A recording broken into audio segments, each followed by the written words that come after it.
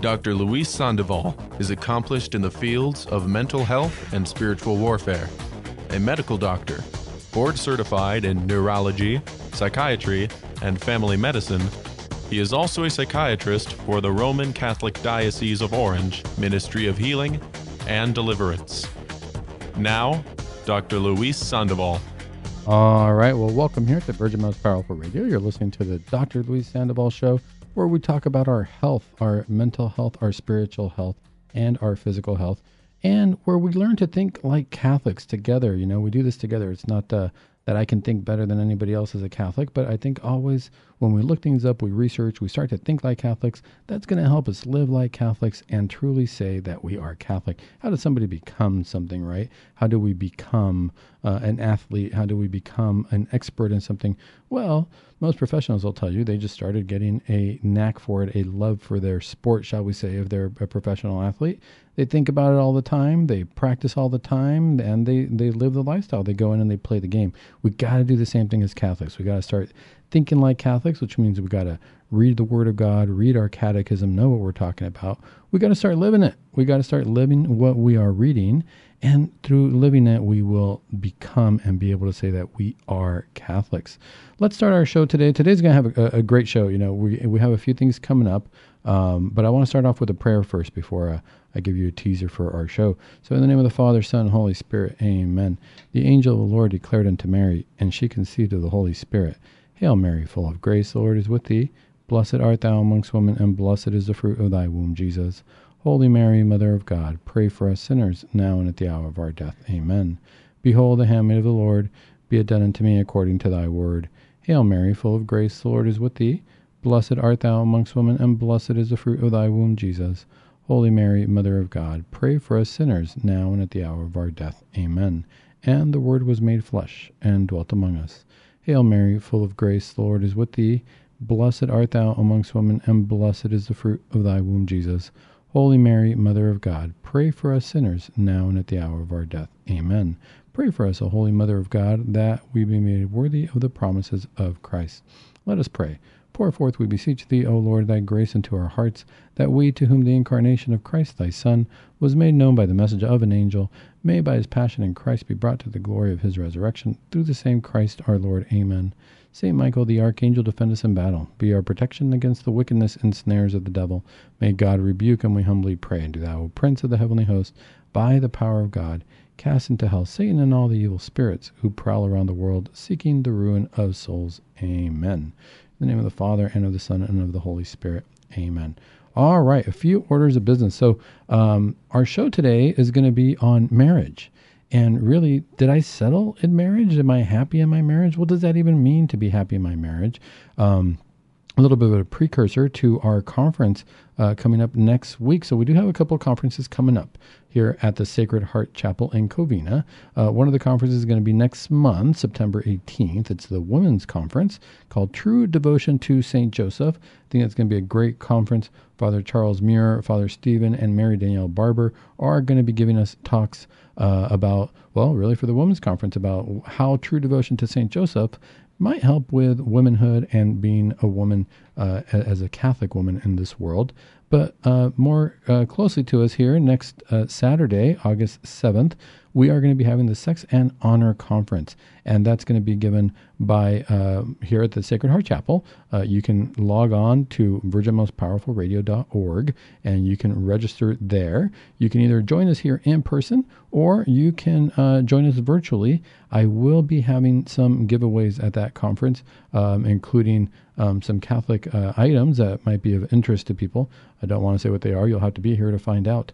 But that conference, I think, is going to be important because we're going to have a few people coming here to talk. Well, we're going to have Mary Danielle Barber here, who is going to talk to us about theology of the body.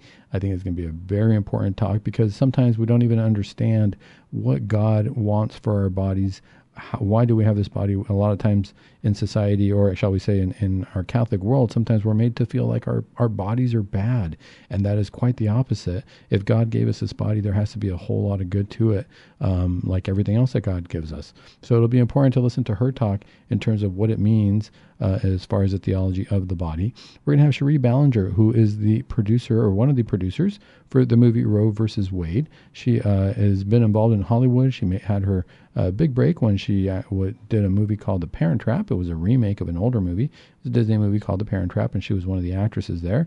I know that she's done some modeling and some other work in Hollywood, but she's really, as a faithful Catholic who's devoted to Our Lady and the Rosary, really trying to bring some class back into Hollywood. And will be talking to us a little bit about what does that mean, what does that look like in her vision, and how we can follow some of that as Catholics in this world.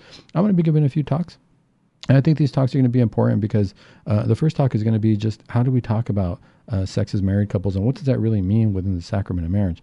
I know we hear a lot of different talks on this from, we're supposed to love each other and whatnot, but I think we have to have a real world talk in terms of whenever I get couples coming in for couples counseling, or when we talk as a married couple, what does that really mean in real life? Are we having real life conversations as far as, what does intimacy mean in our lives? Do we even talk about it? Am I open to talking to my spouse about it, or is it just an activity we do? We have to ask ourselves these questions because a lot of times I see relationships fall apart because they don't talk not just about sex, but about just the intimacy in the marriage, which is a whole nother ball of wax. So today's show is really dedicated to what did I settle in marriage? What does marriage kind of really mean as a Catholic, and what does it mean to the world? And, why is it that we can be unhappy in our marriages? There was an interesting article that I saw. There's a couple of articles I want to go over during the show because it's interesting how the majority of these articles that I was looking for when I was looking for happiness in marriage was mostly women who felt that they weren't happy in their marriage. I didn't get a whole lot of articles from men that I thought would be extremely relevant because men, you kind of just don't talk about it. We're not very open about saying, gosh, this is how I feel, or this is what I'm thinking about things. We're much more in terms of doing, acting, and it's true that, we like to fix things, and if something's broken, well, I just want to make it right. But we don't sometimes take a step back to think about why it might be broken. On the other hand, from the female perspectives that I speak to and the articles that I see, sometimes women like to think about things and feel things, and the same way that guys, we can be short-sighted and we just want to fix everything without thinking about it. Sometimes women think about things a whole lot and might extrapolate to different things. But that's just in terms of our personalities. And really what it comes down to is we've got to find that happy medium. I think we can look at it as, wow, these two people, they can never get along, or because of these personalities, they are, how do we even get married? Or we can look at it as, wow, that really complements one another. It's great to have somebody who wants to jump in and fix things or think about things in say a mechanical way. But it's also great to have that nurturing, caring, emotional side of things. And when we marry those two, it's a great complement because then all of a sudden it brings it to a whole. It's not just a mechanical construction fix, something broken, and it's not just a strictly feelings, how am I doing? It's a marriage of the two of let's build something together, but let's put emotion into it. And I think that that's really going to be the key. But there was an interesting article I saw where it said that this is called 17 Women Get Real and Admit Why They Married the Guy They Settled For. So a lot of times these articles I was seeing was that women were saying that they felt that they settled. Here's a few examples of that. One of them said, let me see here, I want to read it correctly. Here's a quote from one of them. One of the gals said, I was in love with the idea of him. I thought that my idea was real and would be close enough to reality. 11 years and 2 wonderful children later, I don't hate or blame him for not being my idea. It's just sad.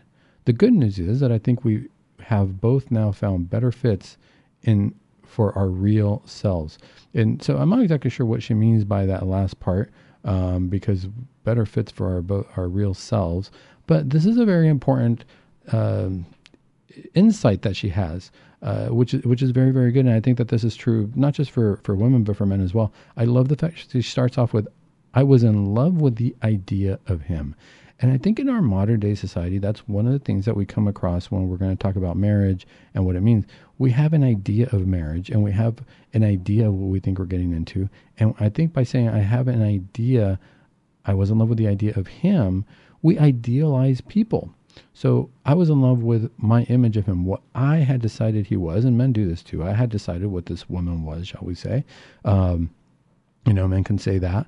And we idealize people, we put them on a pedestal, and we kind of have this idea of this fantasy life, right? It's the fantasy. We think of, oh, he's my prince in shining armor. He's going to get me everything I need, and he's going to make me happy.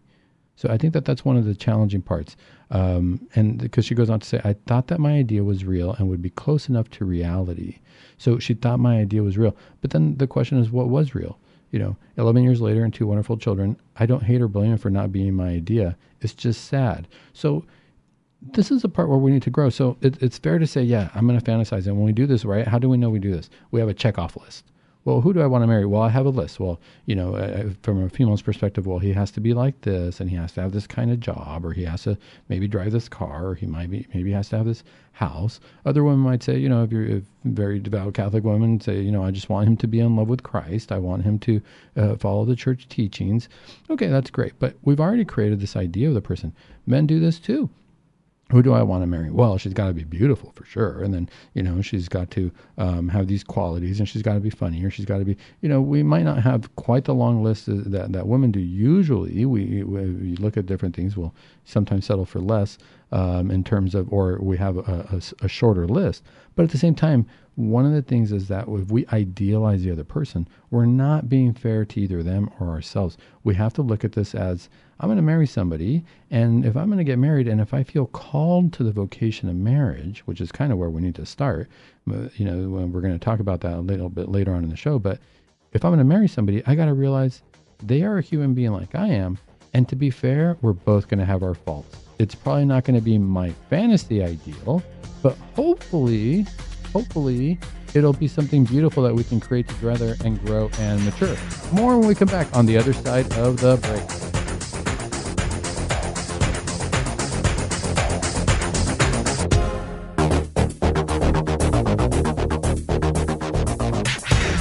All right, welcome back to the Dr. Luis Sandoval Show here on Virgin Most Powerful Radio. Today we are talking about marriage and why some people feel that marriage is just awful, or they settled for marriage, and what we can do about that, what we can do in the future. I was reading this article about, it mentioned women who felt that they settled for their marriage. But before that, just in case there's ever any questions, or you need to get a hold of me, or you just kind of want to chat, don't forget you can always email me at dr.sandoval@gmail.com. I know I've had a few of our listeners reach out to me and request that email.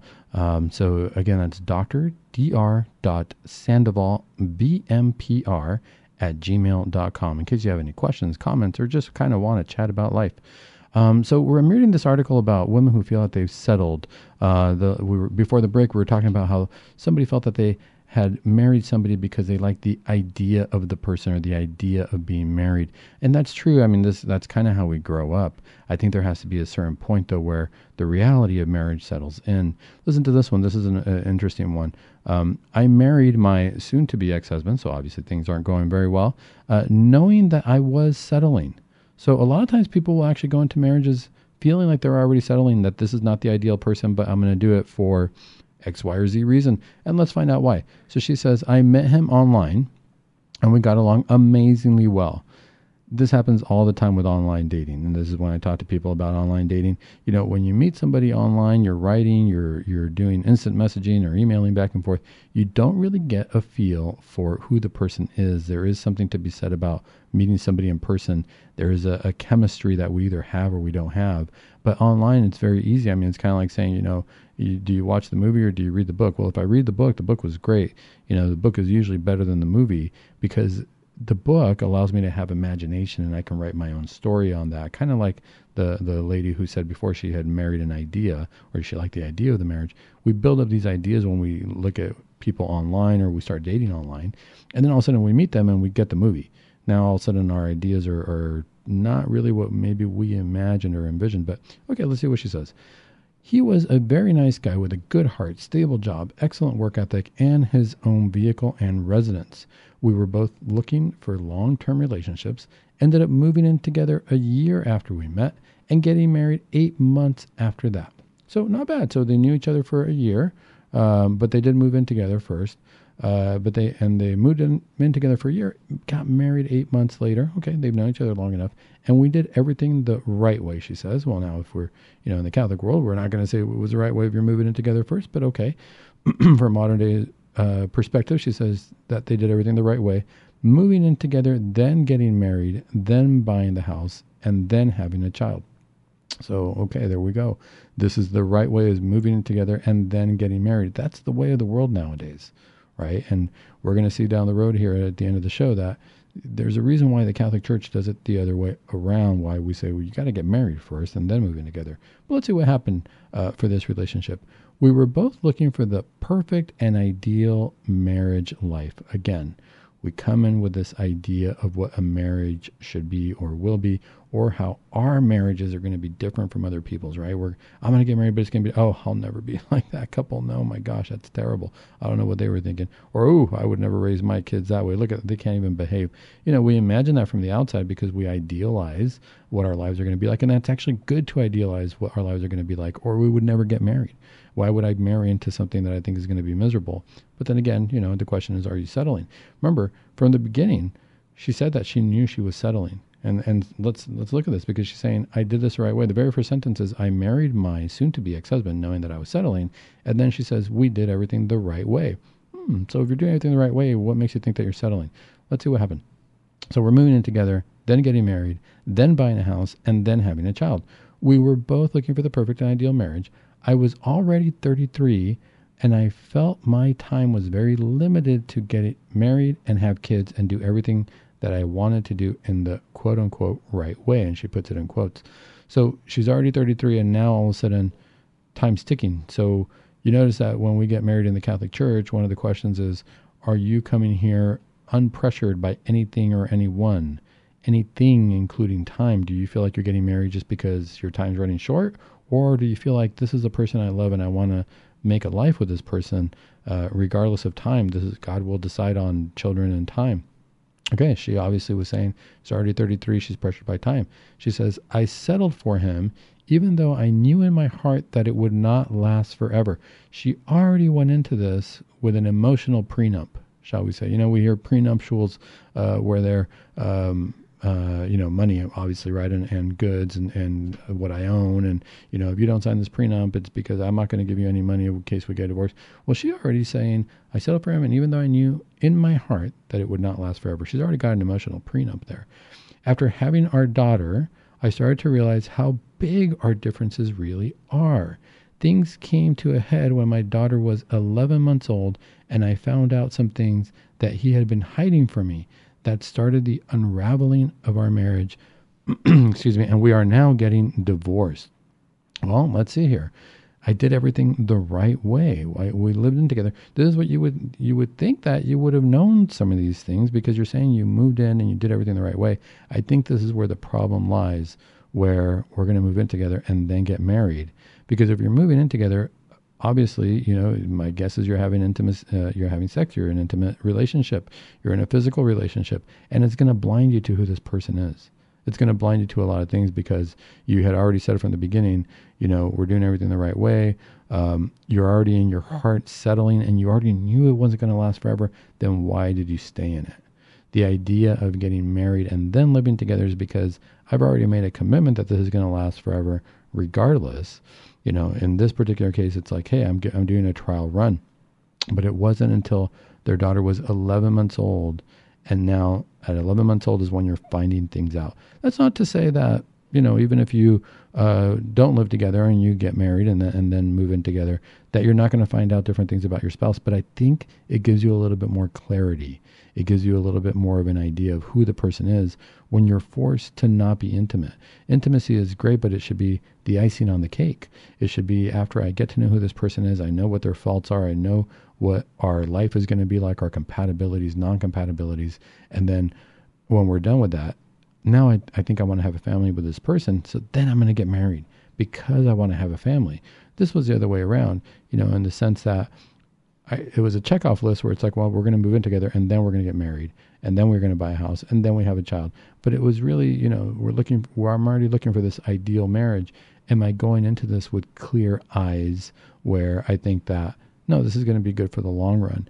No, because I settled for him, even though I knew in my heart that it would not last forever. So I'm going into this already thinking it's not going to last forever. Then the question comes up, if you're in couples therapy, it says things came to a head when my daughter was 11 months old. I found out some things that he had been hiding from me. What I would wonder at the same time is, if already from beforehand, you already went into this thinking it's not going to last forever, was he really hiding things from you or not? Or is this now where you're feeling like, oh, I found something out and I'm going to say he was hiding it from me, and now that's my reason to get a divorce? And it could be him or her. It is either way. It just happens to be from a female perspective, and that started the unraveling of the marriage. We're getting divorced. These are the things you got to ask yourself is, if you're already going into a marriage emotionally thinking that it's not in your heart and it's not going to last forever, then we got a problem. Anything is going to be an excuse to say that, either you're hiding things from me, this wasn't going to work, things of that nature. And so that's something to consider. This is why it's important to, when we say get to know somebody before you get married, part of that is when your parents tell you that, if as we're growing up, it's not just about, you don't know what you're doing. It's kind of like you don't know what you're doing. And what I mean by that is this. It's not that you're dumb. It's not that you can't make a good choice for yourself. It's that if you speak to a married couple, you start to realize that, yes, they probably had an ideal image of their marriage, and somebody who's been married for a long time. And somehow in their marriage, they start to realize, and I think this happens to any couple, any mature couple, you look back and you realize, yeah, I didn't know what I was doing, because I had to learn it as I went in the marriage, but my commitment was to learn it with this person. I think when we go into a marriage with an idealized view of marriage, that this is going to be my ideal, the problem with that is I've already decided how this marriage is going to go. I'm not open to any changes from that ideal. And if there is a change, then the marriage failed. And that's not the way we look at it from a Catholic perspective. From a Catholic perspective, we've got to say, look, I'm going to get married. There's going to be changes along the way. I don't know what those changes are going to be. I don't know what I'm doing, but I want to figure this out with you. Here's another very important one, and I think that this would be important for anybody to read before they get married. This lady is very insightful in what she's saying. She said, I didn't know I was settling. So the other ones were, gosh, I knew when I went into the marriage I wasn't going to last long. This one's saying, I didn't know I was settling. Let's see what she has to say. She says, I didn't know I was settling. I thought that you grew up, you met someone presumably appropriate, felt enough in love, despite their sometimes obvious shortcomings, and then get married. Sounds pretty reasonable, right? Isn't that what we want? We want to grow up. We want to meet somebody. We want to kind of have those butterfly feelings, be at least enough in love, or be in love, or feel like we love this person. And despite their sometimes obvious shortcomings, I love that she said that, because she's being realistic. There's some obvious shortcomings that we know we're going to marry into, or we're going to have as a couple, and then get married. So I'm going into this with eyes wide open. The only thing is, she said, I didn't know I was settling. Let's look at why. It never occurred to me that the things you choose to settle on couldn't be changed or overcome. This happens a lot. And I think it's human nature, but I think this is the kind of things where you really want to listen when people tell you about this, and I'll explain why a little bit later. Let's read a little bit more. No one deliberately didn't have a job. No one deliberately doesn't pull their own weight. No one really sabotages themselves, right? They just need more love and support and energy than someone who does have those things. Wrong. So let's look at what she's saying. She got married, and she's saying no one deliberately didn't have a job. So she's saying, gosh, maybe we didn't have jobs, but I assumed that would change in the future, right? I assumed that we're going to have jobs because from the beginning she said, I thought you grew up, met somebody presumably appropriate, fell in love despite their obvious shortcomings, and then get married. This is just kind of what we do. Right? This is what we do. At the same time, if at the time when I marry this person, they don't have a job, or I don't have the job, or something on those lines, I think she's just assuming, well, somebody's going to get a job. That's just what's going to happen. No one deliberately doesn't pull their own weight. Well, I'm sure that when we get married, this will change, right? We're all going to pull our own weight. No one really sabotages themselves, right? No, I assume that if I'm thinking that I'm going to better myself, I assume that everybody else will too. And if I marry somebody, they're going to want to better themselves just like I will. They just need more love and support. I'm here for them. They're gonna do well in life. I just know it. We're gonna get married. Everything's gonna be great, and our love will carry us through. I'm just gonna give them love, support, or give her love and support and more energy. They just need that because they don't have those things. And once we have that, then that's the magic. That's the secret sauce, right? That's the magic glue. That's what's gonna get us to move forward and be married. Well, let's see. She goes on to the second paragraph. We aren't taught to recognize the difference between not yet and never going to happen. She says never going to, but never going to happen. This is very true. And this is something that we need to go in eyes wide open. What a roller coaster ride, and not the kind that's fun. I know now that when you settle, you get what you settle for. Now, remember, she said at the beginning she didn't know what she was settling. We're going to come back from the break and we're going to see what she says that she was settling for, because this is a very, very important mindset that we have when we get married that can really ruin marriages if we're not ready for that. More when we come back from the other side of the break on hopefully seeing a good, happy Catholic marriage.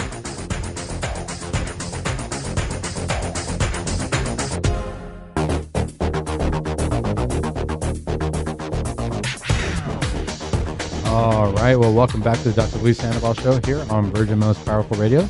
Today we're talking about marriage, and really when I talk to couples when they come for couples counseling, or when people ask me marriage advice from a psychiatric perspective, from a Catholic psychiatric perspective, this comes up a lot, and this is a common theme that I hear.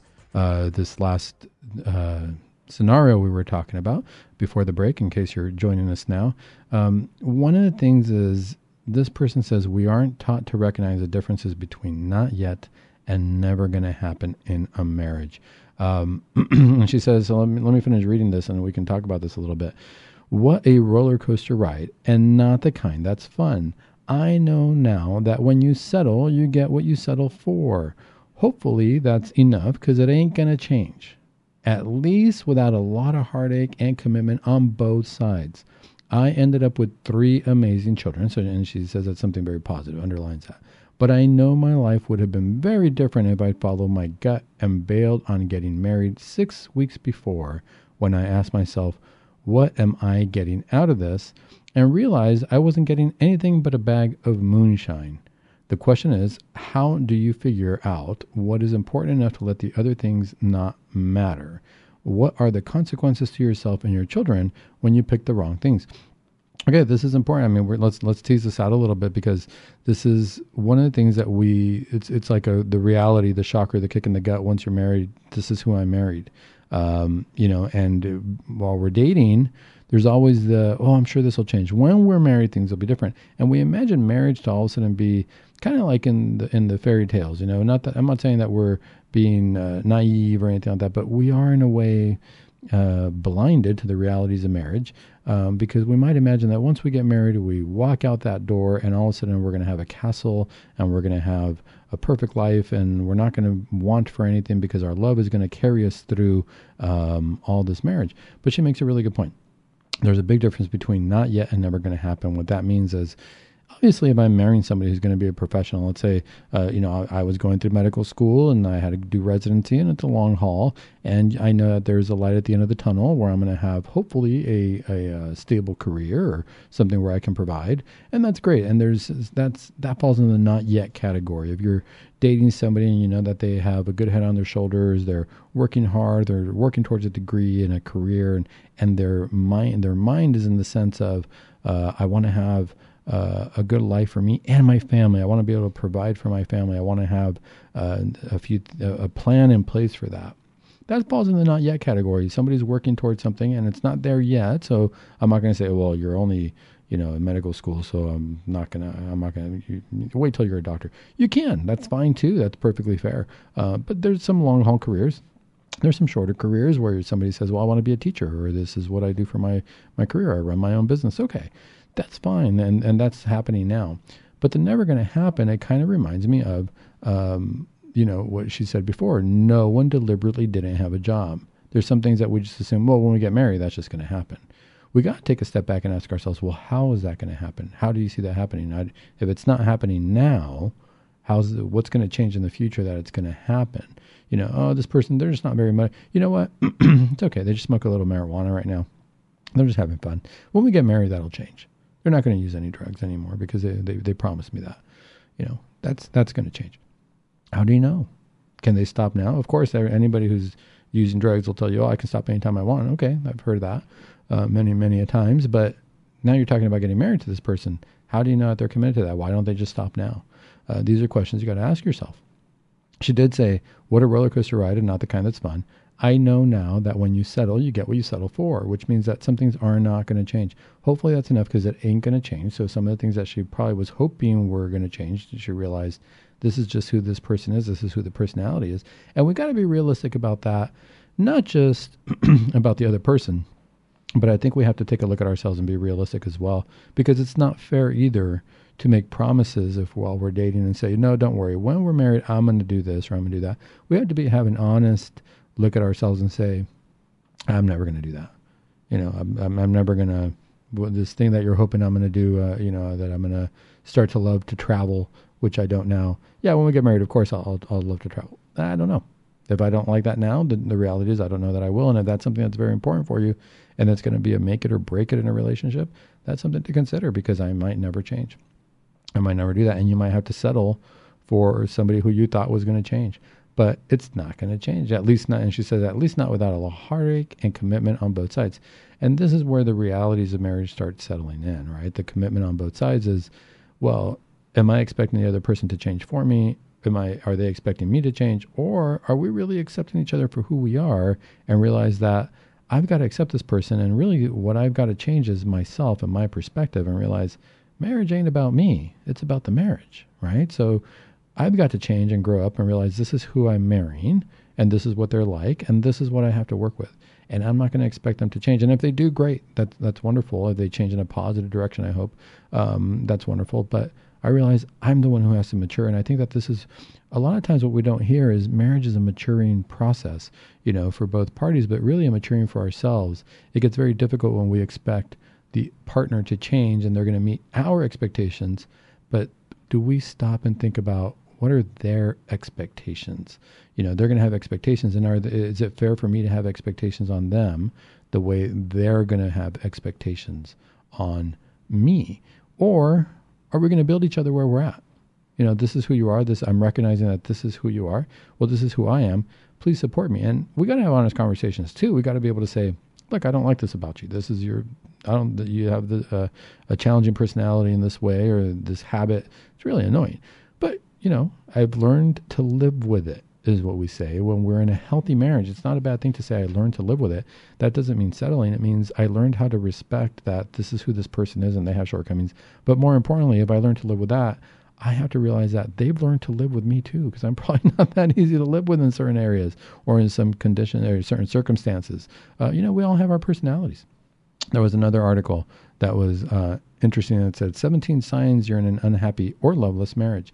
These are pretty obvious, but when we read through them, I just want to read through the list of them, because this is what leads to I settled for marriage. I don't know what's going on. This is talking about being in a loveless marriage.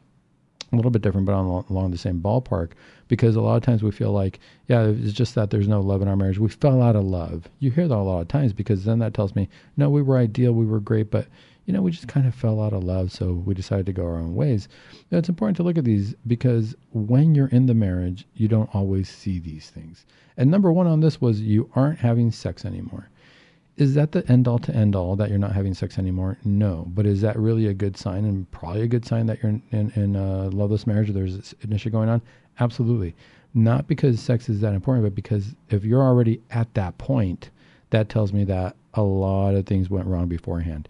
Sex is a culmination of, we get along, our intimacy, our everyday life, and within the sacrament, that's why we wait until we're married. Why? Because on that wedding night, we say, look, we've spent all this time together. We found that we're compatible, and we're building our love for each other, and now we're going to seal it physically in a visible way to each other. And if that's no longer in the marriage, if it didn't happen, if once you got married it wasn't consummated, it's not a valid marriage. The church finds sex that important. A lot of times we think, the church is very prudish about sex. No, not at all. Quite the opposite. It's more, when it's in marriage, it better have happened, or the marriage didn't happen. You can easily get an annulment and say, we never consummated the marriage. Then it's not a real marriage, which tells me that really is important. It's the final straw, if you will, the final threshold. But if you're in a marriage and you're at that point, then that tells me that a whole lot of things went wrong. The next one was, you have nothing to say to each other. How many times do you sit there with your spouse and realize, I've got nothing to say to this person? We say we have nothing in common anymore, or we have nothing in common. No, if you're friends with somebody, you always have something to say. You're always willing to share. Even the silliest things are important. Why is it that friendships last forever? Because you always have something to say. You always have a conversation. There's always a topic. There's always something new. The other question is, if you have nothing to say to each other, are you growing together? If you are, if we get married in our 20s, say, or our 30s, we're probably not the same person with the same interest by the time we're in our 50s, 40s, 50s, 60s. Hopefully we have grown. Hopefully we're not the same person, because gosh, I would hate to see a 50-year-old who's like a 20-year-old. Hopefully we're maturing together. But if we have nothing to say to each other at this point, that tells me that there was a lack of growth, a lack of maturing, and a lack of interest really in each other. If all of a sudden I'm getting older and I find something really cool and I think, wow, I think boats are really cool for whatever reason, I'm on this boat kick and I'm checking out all the different kinds of boats and the history and, the yachts that are being built now and the cruise ships, and look at the engines, and it might be silly, and I might sit there and tell my wife, check this out, this is kind of cool, it's interesting, and I want to share it with somebody. She might roll her eyes and say, who cares about boats? But at the same time, if it's interesting to me, if it's interesting to your friend, you're going to hear them out and you're going to have a conversation about it. That's kind of cool, that's your thing. But we're sharing it intellectually, we're sharing it with each other. That's where, if you have nothing to say to each other, something's going on. There's a lack of intimacy there. And I'm not talking about sex. I'm talking there's a lack of emotional friendship intimacy.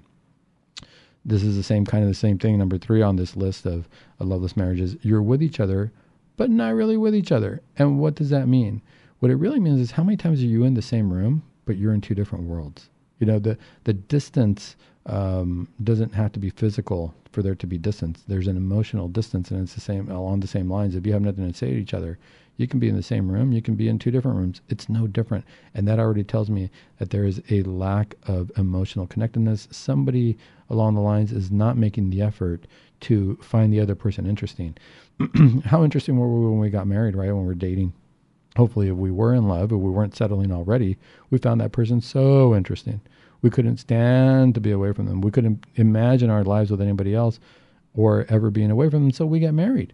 And then what happens to that feeling? I think it's that lack of maturity, that lack of growth, or that lack of realizing that, no, if I already idealized my marriage, I already boxed it into this is how it is, and all of a sudden I can't leave that box. But the reality is we have to grow, we have to mature, and then we're going to talk to each other. We're going to find each other interesting.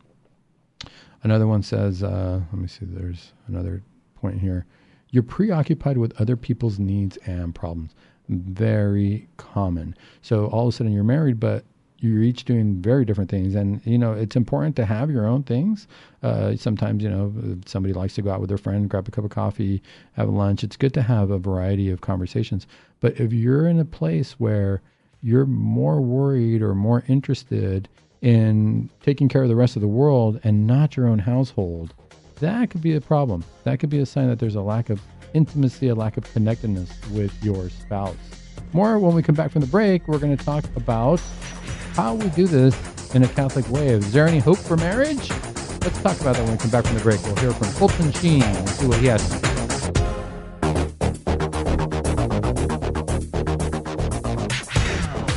All right. Well, welcome back to the Dr. Luis Sandoval Show here on Virgin Most Powerful Radio. Today we are talking about marriage, and is marriage even worth it?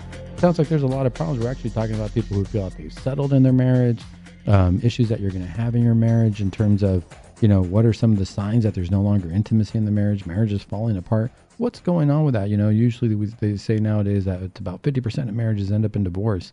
And why is that?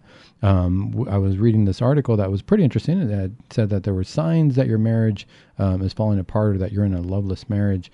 One of the important ones was that you've stopped fighting. You've actually stopped fighting. That's really an important point, because fighting is not necessarily a bad thing in a marriage. It depends on how you define fighting and how you're fighting, really, more than anything else. But I think it's important to have arguments, discussions, disagreements, differences of opinion in marriages that can be spoken about, resolved, and come to a conclusion and hopefully make us a stronger couple. Why is it important to fight in marriage? Fighting is really just a sign that I want to be heard, and the other person wants to be heard, and we're wanting to be heard together. This is not talking about any physical violence, any threats, any danger to your life or anything like that. That's abuse. So there's a big difference between discussion, argument, fighting, and abuse. But to have a discussion, to have an argument, to exchange words back and forth, and to feel strongly about each other's opinions, and me arguing with that person about my opinions, in a way, sometimes we say, "Oh, you just always want to be right. You're not listening to me." At the same time, it also means I want to be heard, but I want to be heard by you. So if I'm sharing this with you, you might not agree, or you might not think that I'm right, or you might think I'm being silly. You might want to dismiss it. But really what I'm saying emotionally is this is important to me, and I don't think I'm being heard, or that you're seeing it from my perspective. And it's important to me that you see it from my perspective because I love you. And this is why people end up fighting and arguing. It's actually because they love each other and they want their point to be seen by their partner or their spouse. Now, at the same time, does that mean that we have to agree on everything? No, sometimes we can lovingly, hopefully, agree to disagree.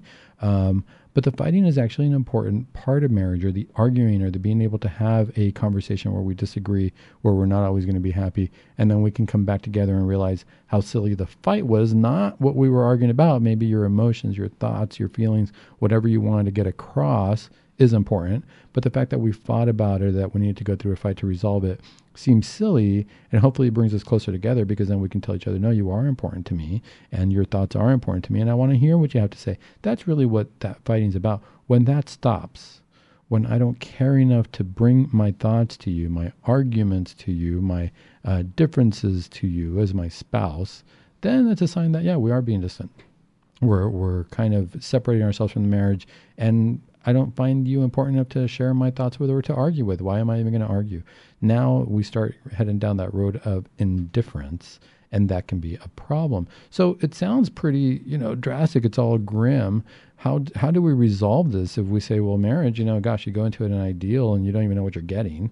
All of a sudden I'm married to this person and they're not going to change the way I thought they would, or my ideal is not there. Or, gosh, it was at first, it was a great fantasy. Maybe it was just an infatuation, but now that we're together, I see that, we've grown apart. We're not in love. I think we're going to get a divorce. That's the modern way of the world, if you will. Well, the reality is, when you think of it from a Catholic perspective, what is marriage and why is it set up that way? And why does the Catholic Church say that this is the way it should be set up worldwide, right? Because if it's Catholic, it's universal. And really what we're saying is this is the way that God would teach it to us. This is the magisterium of the church, the way that Jesus would teach it to us, because marriage is a sacrament. And we got to elevate it to a sacramental level. Now, we can talk about, well, are you trying to tell me that there's not something called natural marriage? Yeah. If a man and a woman want to get together and live together and have children together and have a family together, that's a natural marriage. Why do I have to go to the church and get a blessing or get a piece of paper or things along those lines? Well, there's a great article that came out recently. It just came out yesterday in Catholic Exchange, and the title is Fulton J. Sheen, Marriage is a Symbol of the Nuptials Between Christ and the Church. Let me read that again. Marriage is a symbol of the nuptials between Christ and the Church. The husband and wife are not just a symbol of the union of Christ and the Church. They enjoy a real participation in that union. This is what it comes down to. If Christ is real, if at the end of the day I'm going to die and I'm going to have to come before the throne of God, and Christ is there and Christ is real, then nothing else matters. My petty wondering about, are you going to change, not going to change, it doesn't really matter, because now I understand what we're doing. If we are going to get married, what I'm really saying is we are going to be a symbol of Christ. And if we're going to be a symbol of Christ, then guess what? I have to elevate myself, because no human is perfect. I want to go through this article because I think it's a very important article, especially in today's day and age. And it's the kind of conversation I want to have if you sign up for our conference next week on August 7th. This is really the kind of conversation we need to have in the conference. I know the conference is called Sex and Honor, but the reality is sex is within the sacrament of marriage, and this is why we need to talk about it. And we need to talk about it the way that as Catholics, we need to hear about it. This article is actually an excerpt from a chapter in a book called Archbishop Sheen's Book of Sacraments. Okay, so you can find that in according to the article, it's from Sophia Institute Press. So again, that book is going to be Archbishop Sheen's Book of the Sacraments. And it's an anthology of Bishop Sheen's writings and speeches. So let's go through this article very quickly. It says, marriage as a sacrament belongs to an entirely different order than a mere union of man and woman through a civil contract. It basically regards a husband and wife as symbols of another marriage, namely the nuptials of Christ and his church. As a married couple, we need to realize that when I look at my wife, I need to look at her in a way that I am thinking of the marriage of Christ and his church. Where is the love there? Christ knew that we weren't perfect, and he accepted us wholeheartedly and died for us and elevated us. And hopefully in a married couple, I know that my wife's not perfect, and hopefully her imperfections, instead of digging at them, I can elevate her and say, I want to help you if you feel you have any imperfections to lift that, and I hope you do the same for me. Anyway, the article goes on to say, the analogy of the heavenly nuptials goes back to the Old Testament, where God appears as the bridegroom and Israel appears as the bride. When God becomes incarnate in Christ, he called himself and was called the bridegroom. It is the new Israel, or the church, which becomes his bride or his spouse. It is often forgotten that our blessed Lord called himself a bridegroom. When our Lord was asked why the disciples of John fasted, but his own did not, he answered, can you expect the men of the bridegroom's company to go fasting while the bridegroom is still with them? As long as they have the bridegroom with them, they cannot be expected to fast. Christ is already talking about marriage here. He's already talking about the fact that we are in a marriage. And this is important. We need to think of this as a marriage in terms of not just a husband and wife, but a marriage of Christ and the church as a sacrament. If I look at it that way, Christ is the bridegroom. Am I preparing myself for this marriage? Am I preparing myself for Christ? Am I prepared to meet Christ in my wife? I have to approach my wife in a way that I would want Christ to approach me, or that me to approach Christ. We have to try to lift ourselves to that perfection for each other while we recognize each other's imperfections. John the Baptist called himself the friend of the bridegroom, or what might be in modern language, the best man. The title of bridegroom, which belonged to Christ, was shared by no other, as John himself said, the bride is for the bridegroom, but the bridegroom's friend, who stands by and listens to him, rejoices too, rejoices at hearing the bridegroom's voice. On the other hand, the wife's relationship to the husband is the relationship of the church to Christ. This is why when St. Paul speaks of marriage, he says, those words are a high mystery applying to Christ and his church. The ultimate consummation of this espousal of Christ and his church will be after the resurrection, when the church without spot or wrinkle will appear as bride adorned for her husband, or as a spouse of the Lamb. Those are important words, because this is how do we prepare ourselves? After the resurrection, the church will be without spot or wrinkle and appear as a bride adorned for her husband, right? As a church, I have to prepare myself that way for Christ. For the spouse, isn't this why is it that, at a marriage, what happens at a wedding? It is the bride who comes in from the back and she presents herself adorned for the groom. That's just how it is. Whether people want to say whatever they want to say about it, this is why we do this. The groom is standing at the front of the altar waiting for the spouse to present herself the way that the church is going to present herself to Christ, hopefully purified after the resurrection. It goes on to talk about the sacrament of matrimony. Now, this is important. The sacrament of matrimony is not a pious extra added to the marriage contract. In other words, when people say, well, why do I have to go to the church I don't need a piece of paper to be married. He says it is rather the elevation of a natural marriage contract. Like we said, two people can get together and say that they're married. But it elevates that contract to the order of grace, in which the husband loves the wife as Christ loves the church, and the wife loves the husband as the church loves Christ. When we get these graces, this is what allows me to, through all the imperfections or through all the times where I feel like, I got to get out of here. What did I do? Why did I get married? If anybody feels that way, getting married in the church is what gives us the graces to be able to see past that, to be able to see not just the natural marriage, because if it were just strictly natural marriage, why stick around? But to see the supernatural aspect of the marriage, where I see my wife as Christ loved the church, and the church and the wife sees the husband as the church loves Christ. The husband and the wife are not just a symbol of the union of Christ and the church. They enjoy a real participation in that union.